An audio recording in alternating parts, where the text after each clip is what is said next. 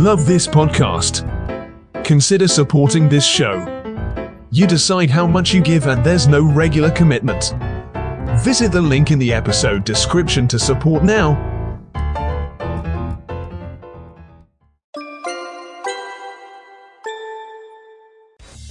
From the minds that brought you the smash hit podcast Your Life the Mixtape and headliners comes Your Life the Mixtape magazine, a free monthly digital magazine that focuses on music, culture, and social commentary on current news and events. Visit www.yourlifethemixtape.com to subscribe today.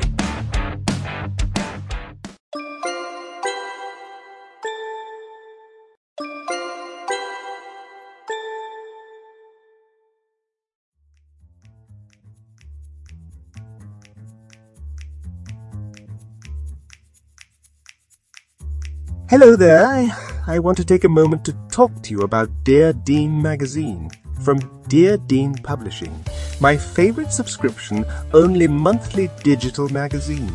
It's got subscriber-generated content about politics, pop culture, travel, family, pets, and poetry and wellness articles and features, contributor articles from nationally recognized journalists, writers, and artists, and provides opportunities for novice writers and authors and other contributors to share their voice, talents, and words. Did I mention that it's completely free?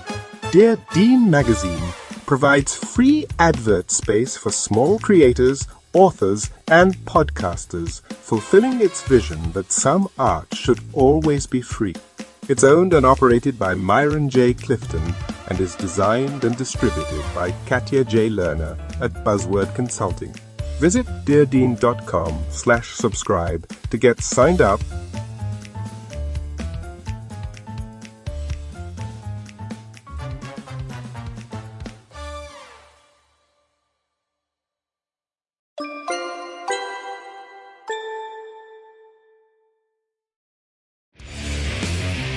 You're listening to Headliners, the show featuring the best and brightest of music from all over the world. Please welcome your host, Greg Howard Jr. His new single, The Real Me, is out on the 13th. Please welcome the one and only Jeffrey James to the show. Hello, sir. Hey, how's it going? It's fantastic. Thank you so much for being here. This is great, man. Where am I finding you, by the way? Where are you based? I am in South Carolina. We're not too far. I'm here in Nashville. Oh, okay, cool. Yeah. So tell me about the new single. Yeah, new song. It's called The Real Me. It's got a bit of a vintage feel. I kind of, for whatever reason, when I was making this new group of songs, had been really digging a bunch of like 90s alt UK stuff. And so I wrote this song. It was kind of a acoustic ballad, and I reached out to my producer for this song, David Burris, who's out of LA. And I was like, hey, what if we made this feel like a modern pop ballad, but also like a pseudo Oasis song? So that's kind of what the song is. Love it. So if you had to describe the new single using only one word, what would it be? Emo. Excellent choice. It's oh yeah, go ahead. No, you're good.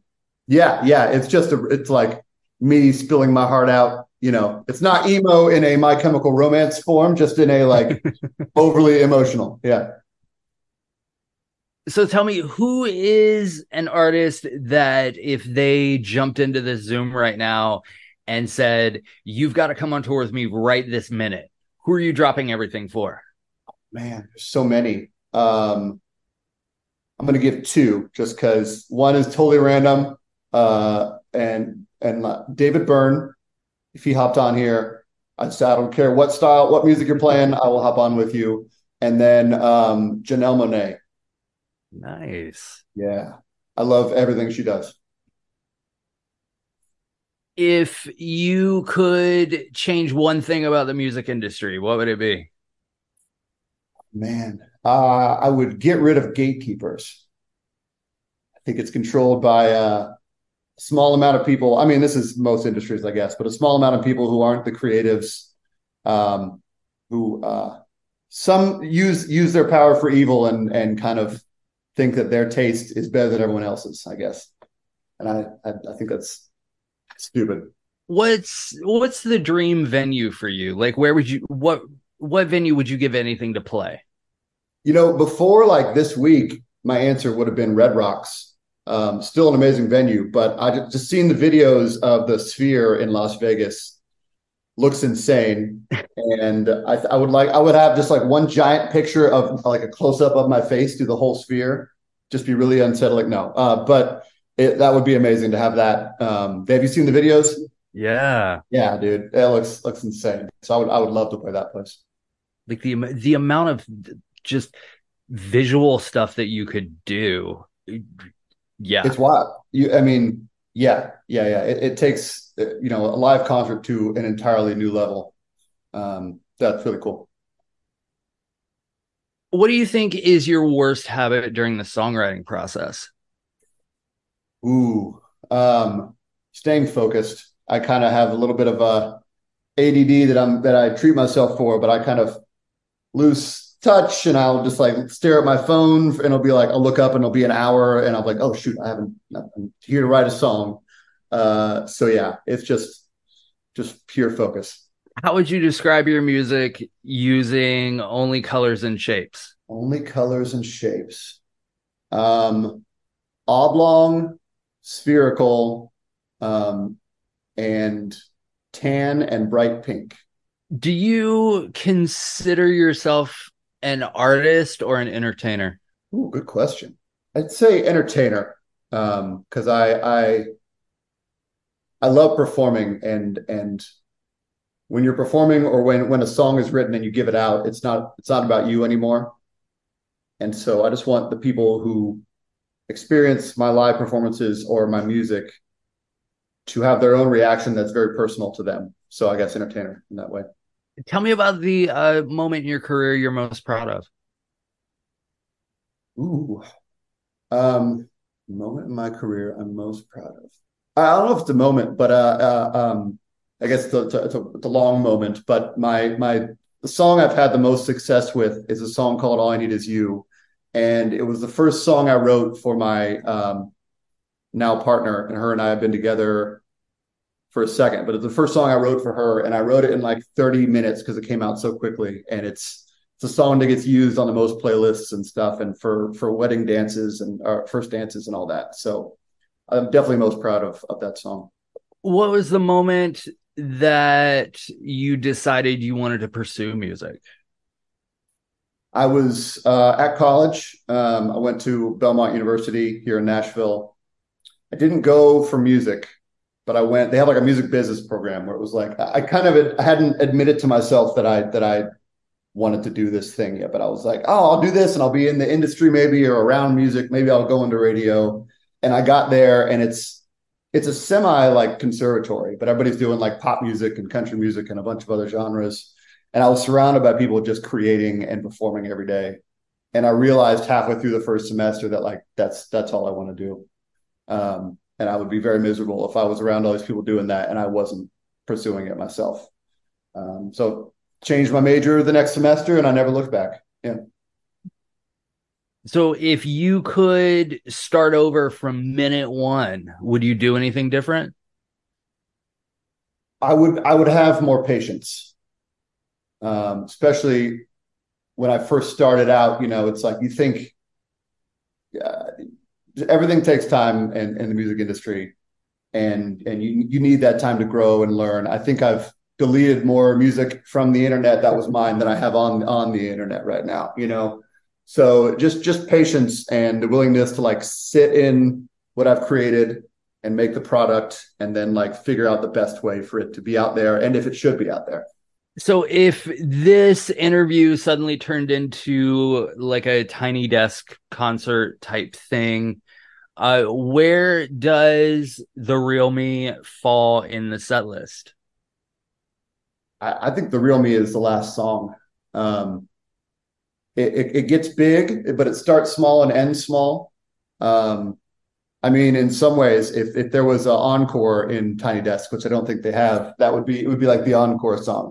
What advice do you have for the next generation of artists? it's a cliche of just practice. And if you're a songwriter, keep writing a song, because especially early on, every song is your best song you've ever written, and it's your most precious. But the next one might be even better, and the one after that might be 10 times better. So don't be too precious with your music, and just keep writing. If there were 25 hours in a day, what would you do with that extra hour? Oh, just I'd play video games. Yeah, probably just play video games. Nice. Nothing productive. To your credit, most people would just say sleep. So Fair. I like to torture myself a little bit more, you know. You feel the tiredness, but I'm like, but I got one more level on this game, so might as well. what do you want people to get from your music? I'd like them to get a sense of me. I think I pour out a bit of my personality into each song. You know, like this one is my more kind of, like I said, emotional side, and being very honest, more honest than I've been personally in a song in a long time. So I'd hope they'd hear a song and be like, I understand who that guy is or who he wants to be. So tell the folks listening at home and all over the world where they can get their hands on your music. It's everywhere on Spotify, YouTube, Apple Music, Amazon, under Jeffrey James, Jeffrey. On the Instagram, I'm Jeffrey James Official. Same thing on TikTok. And The Real Me will be out October 13th. Fantastic. Well, thank you for taking a little bit of time out of your day to talk to me about you and talk to me about your music. I've enjoyed this very much, sir. Thanks, Greg. I appreciate the time. It was great. Thanks for listening to Headliners. We'll be back next week with an all-new episode. Don't forget to subscribe and leave a review. For more information about the show, visit us at www.yourlifethemixtape.com. Headliners is a Spring Break 83 production in association with Rod Wharton Productions. All rights and trademarks reserved.